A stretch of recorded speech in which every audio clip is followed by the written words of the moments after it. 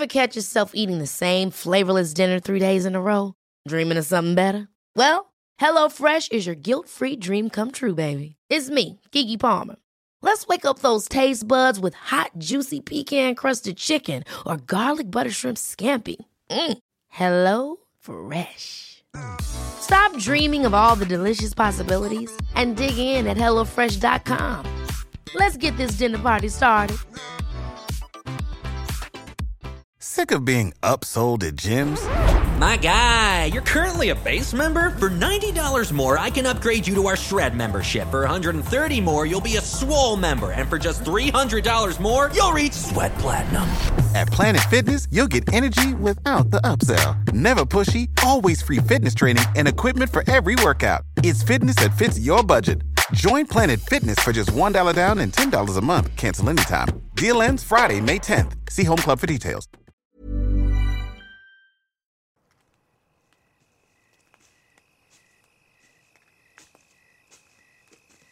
Old Gods of Appalachia is a horror anthology podcast, and therefore may contain material not suitable for all audiences, so listener discretion is advised.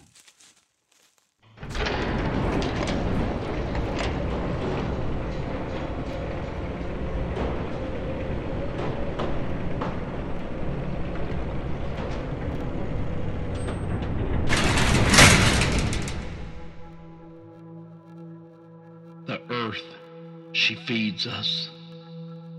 Generations of fire damp, bituminous and volatile, black breath, burning or burial, we belong to her all the same. Respirator and headlamp, overalls and steel toes, dress rehearsal for a last Sunday shift. We do not speak ill of her that sustains and consumes us, wrap ourselves in her womb, smothered in promised security. We all know that the only light in the deep dark is a paycheck. So hush. Count your blessings, boy. Roof over your head, food on the table, diesel and grease, work boots on the porch, crippled back. Crumbling joints and silence, company and even union, tuck you in, shut you up, leave you to rot. And God damn it, you'd better be grateful.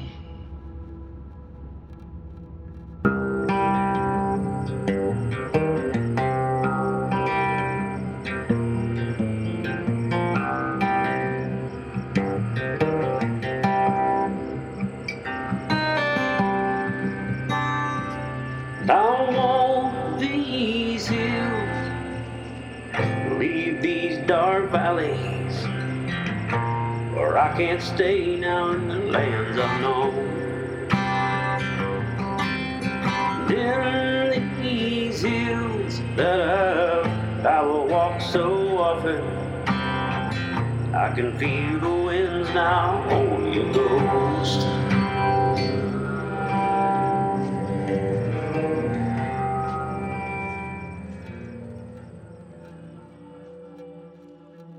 Barlo, Kentucky, 1917. Chapter 3, The Covenant. When old number 7 collapsed in the summer of 1917, the men who had been on the picket line protesting unfair pay in an unsafe workplace sprung into action to do what they could. Several men, including Eddie and Pinky Avery, of whom we've spoken before, ran into the mine to help douse the initial blaze that broke out on level 3 when the shouts of fire reached their ears. None of them held any love for the scabs who'd come to work the mine during the strike. Mostly black men and city boys from up Cincinnati way, but you don't just let men die like that. Or to be fair, you don't let your only means of supporting your family burn up. This strike wouldn't last forever. Everybody knew that. And at first, it seemed like they'd avoided the worst of it. They smothered the fire and carried a few of the scabs outside, mostly just woozy from the smoke. although one boy had burned his leg real bad and he might lose it. But once the foreman determined the fire was out and the fire boss had called the all clear, they hollered at the men who'd run outside to escape the flames to get back to work. They picked up their helmets and their lamps and headed back down into the dark. Just another day on the job. Fire was always a danger, and they all knew the risks, and they took the jobs. Just to be safe, a few men volunteered to go deeper into the black maze of tunnels, looking for any others who might have succumbed to the smoke. Wasn't even an hour before the secondary explosion ripped through number 7, spewing black smoke from its gullet and knocking the men on the picket line to their knees. When the men of Barlo regained their feet, this time they all pitched in, running toward the mine to save what could be saved, which wasn't much. Of the 62 men inside entrance 1 that day, they managed to pull 9 men out of that black hole and into the light. 3 non-union workers from out of town, and 6 union boys who showed up for work that day. They carried the screaming and the dead back to town on makeshift stretchers, hastily improvised from larger signboards and the shirts from their own backs. The church was the only sensible place to take them as the town's only meeting hall. No pissant little town like Barlo had a hospital back then, or even would today, come to that. The church had light and it was clean. Miss Ruby Garvin, the pastor's wife, kept a tidy house, and that extended to the Lord's house as well. And the families of the few local men who chose to enter the mine that day would find their way to the tabernacle of the Elder Covenant anyway, in search of news or prayers. Pastor Cletus Garvin had ministered to the needs of Barlo for the past 7 years. An uncertain shepherd, he had preached the gospel, officiated the weddings, and said the last words over the men and boys the mine claimed, often bearing a mostly empty box with a pair of work boots and a headlamp in place of a body lost far below. Cletus had listened to the town's secrets and seen the darkness that gathered in the hearts of even the most upright citizens. Life on the seam was hard, and it could make hearts hard. He knew only too well the dangers of body and soul faced deep underground, as he'd been a miner himself for many years before the mountain let him go. Well, it let him go as much as it ever does, but no one ever really gets away, now do they? Back in the winter of 1909, right around Christmas, Cletus had taken sick. The wheeze and cough that had begun to plague him in recent years grown into a phlegmy, choking thing that stole his breath and stained his handkerchiefs with black slime. By springtime, he'd dropped 50 pounds, at least 20 of which he really could not afford to lose, and he was coming home so weak and short of breath that Ruby insisted he see the company doctor. Against his better judgment, Cletus went to see the man. A fussy little Yankee in a pristine white coat, bow tie, and shiny, hard-soled shoes that looked like they'd never touched the muddy tracks that passed for streets around Barlo. The doctor listened to his heart and lungs, made notes on a yellow legal pad as Cletus told him how he'd been feeling. He listened and he nodded. He stepped out of the room just for a moment and returned 15 minutes later with the mine's foreman, Kyle Watts. Together, they told Cletus that he had the black lung, and he wouldn't be able to do the only work he'd ever known anymore. The company would have to let him go.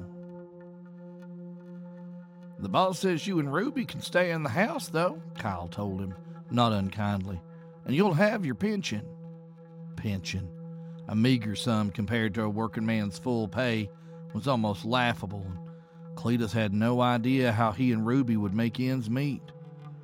See, the Garvins had been blessed with 7 children, 4 boys and 3 girls, and only the eldest 2 were grown. Both of them, Cletus Jr. and Lily Ruth, were married and out of the house now. They had families of their own to provide for.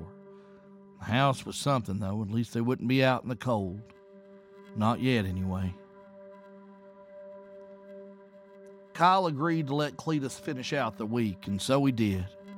The burden of his responsibilities and extra weight on his shoulders as he dug deep into the mountain on those last few days. He was sick. Sick and tired, so very tired, and he began to worry how Ruby would get on without him. His thoughts run in circles like a rat in his brain, chewing to find a way out.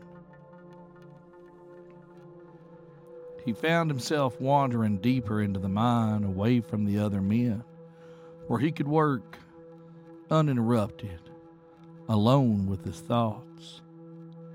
Cletus had almost begun to hope he might die there in the mine before his shift was done. If he died on the job, why, the company would take better care of Ruby and the kids. They'd at least get a little bit better pension, and Ruby would have one less mouth to feed once they laid him down in the ground.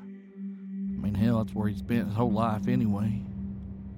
And it was there, down deep in the mine, alone with his growing despair, where Cletus first heard them speak his name. At first, he thought the whisper might have come from Edgar Avery, last man he'd seen down here. Passed him on his way into the tunnel hours ago. "I'm here," he called. "That you, Eddie?" But he got no answer. And when the whisper came again, Cletus realized it was coming from further down the mine, not behind him. He shone his light down into the darkness, wandering further down and around a bend, thinking some dummy might got himself lost. "Who's down there?" he called. "You need help?" At first, there was nothing more, and Cletus thought he might have imagined the voice he'd heard. As he started to turn back, though, the voices, for there were many as it turned out, not just the one, began to speak. They told him they could help him. They could take away the pain and sickness and make him strong and whole again. Cletus chuckled uneasily, thinking he must be hearing things, that years of living and breathing black dust finally got to his mind as well as his lungs, but the voices knew things. They knew where he got the scar that twisted around his right thumb and into the meat of his palm. They knew what had happened to his little sister. Why she had to leave the county all those years ago, knew what his father had done. When Cletus was convinced of their power, when, sobbing, he begged them to stop offering their proofs, they once more offered to help him. In return, they asked for service. The voices would not restore his life, only to have him bleed it away again in old number 7. They needed a man on the outside, and he would be that man. A lifelong member of the Tabernacle of the Elder Covenant, the local Pentecostal house of preaching, Cletus had served as a deacon for years. He'd never shown much gift for preaching, but the voices helped with that too. And soon he began delivering sermons filled with a righteous zeal that seemed divinely inspired to the people of Barlo. So when Pastor Reeves died suddenly in an unfortunate hunting accident later that year, Cletus was asked to take his place. The voices rarely placed outright demands on the new pastor. Well, not precisely anyway. There were days he barely felt their touch on his mind at all, and others he heard them more clearly, often not giving orders but making suggestions, improvements to certain turns of phrases in his sermons, interpretations of Bible verses he might not have considered on his own. And truth to tell, Cletus's congregation certainly seemed to cleave to this new style of preaching, their eyes glowing with the fervor in the light of a gospel of fire and brimstone and blood.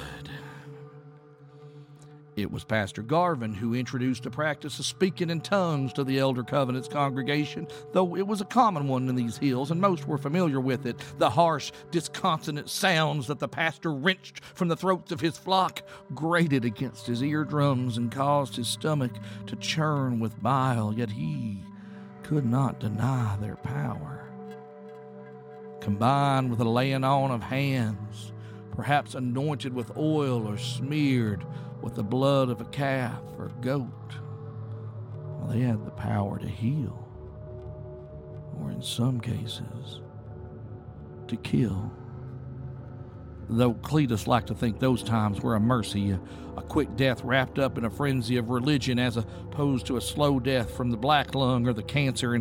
And if the ones the word saved had a tendency to come back not quite unchanged, well, there was always a price to be paid. Say amen. So when the dying men from number 7 were carried into the church on that muggy August morning, the tabernacle of the Elder Covenant also sprang into action. Ruby Garvin fetched candles and dried herbs from the cupboard, sent the women of the congregation home to gather whatever spare linens could be found. The menfolk consulted with Pastor Cletus, who let the voices guide him with regard to how much would be required from which one. And to their credit, none of his congregants argued. Those asked simply nodded grimly and went home to fetch a pig, chicken, goat, in one case a family dog, for the sacrifice. Now, while his congregation went about their preparations, Pastor Garvin took a moment to himself, sitting quietly on a pew in the very back of the church to listen to the voices, to learn what he'd be tasked with this day. Now, over the course of his service, Cletus had been asked to do many things that didn't sit well with him, though he told himself it was for the good of his family and his wife, the good of his neighbors and congregation. But the visions they showed him that day, that last day, froze his heart and turned his stomach with fear and sickness. This, he knew, would do no good for anybody. Not in Barlo. Not in this world.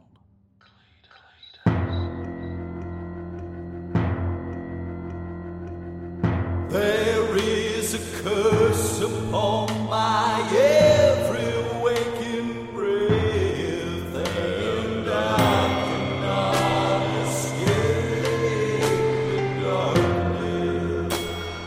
Hey family, welcome back to Barlo. And welcome back to 1917. We're still chasing those answers. Still trying to answer that one question that haunts us from the first time we get up to the last time we lay down. And that's, how did we even get here? In the husk of a town, 100 years gone from the worst disaster in Kentucky mining history. But yet it feels like the body's not even cold. Maybe next episode will give us some answers. Probably not. Old Gods of Appalachia is a production of Deep Nerd Media. Our intro music is written and performed by Landon Blood. Our outro music is by Those Poor Bastards. Today's episode was written by Cam Collins and performed by Steve Shell.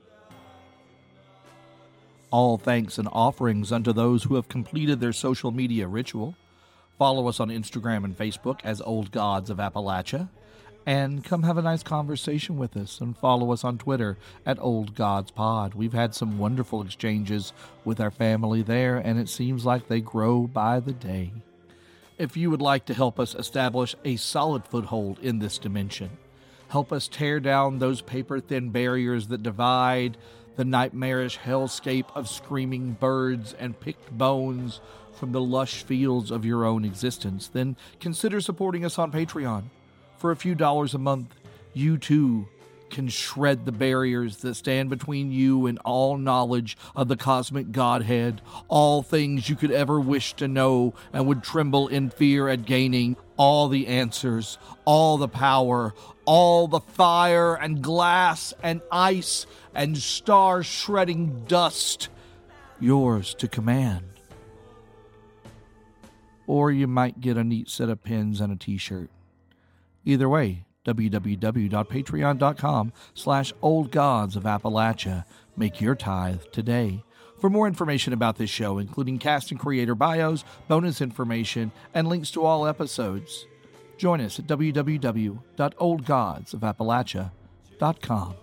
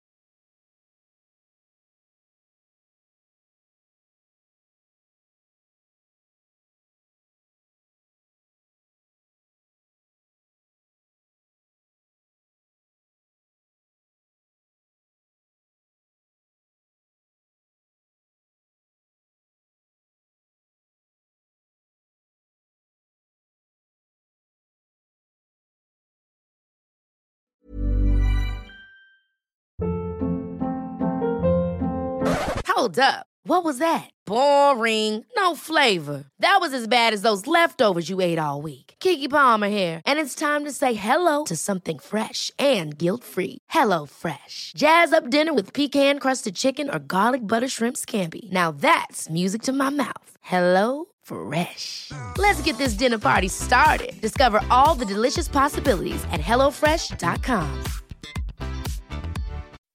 When you make decisions for your company, you look for the no-brainers. If you have a lot of mailing to do, Stamps.com is the ultimate no-brainer. Use the Stamps.com mobile app to mail everything you need to keep your business running with up to 89% off USPS and UPS. Make the same no-brainer decision as over 1 million other businesses with Stamps.com. Use code PROGRAM for a special offer. That's Stamps.com, code PROGRAM.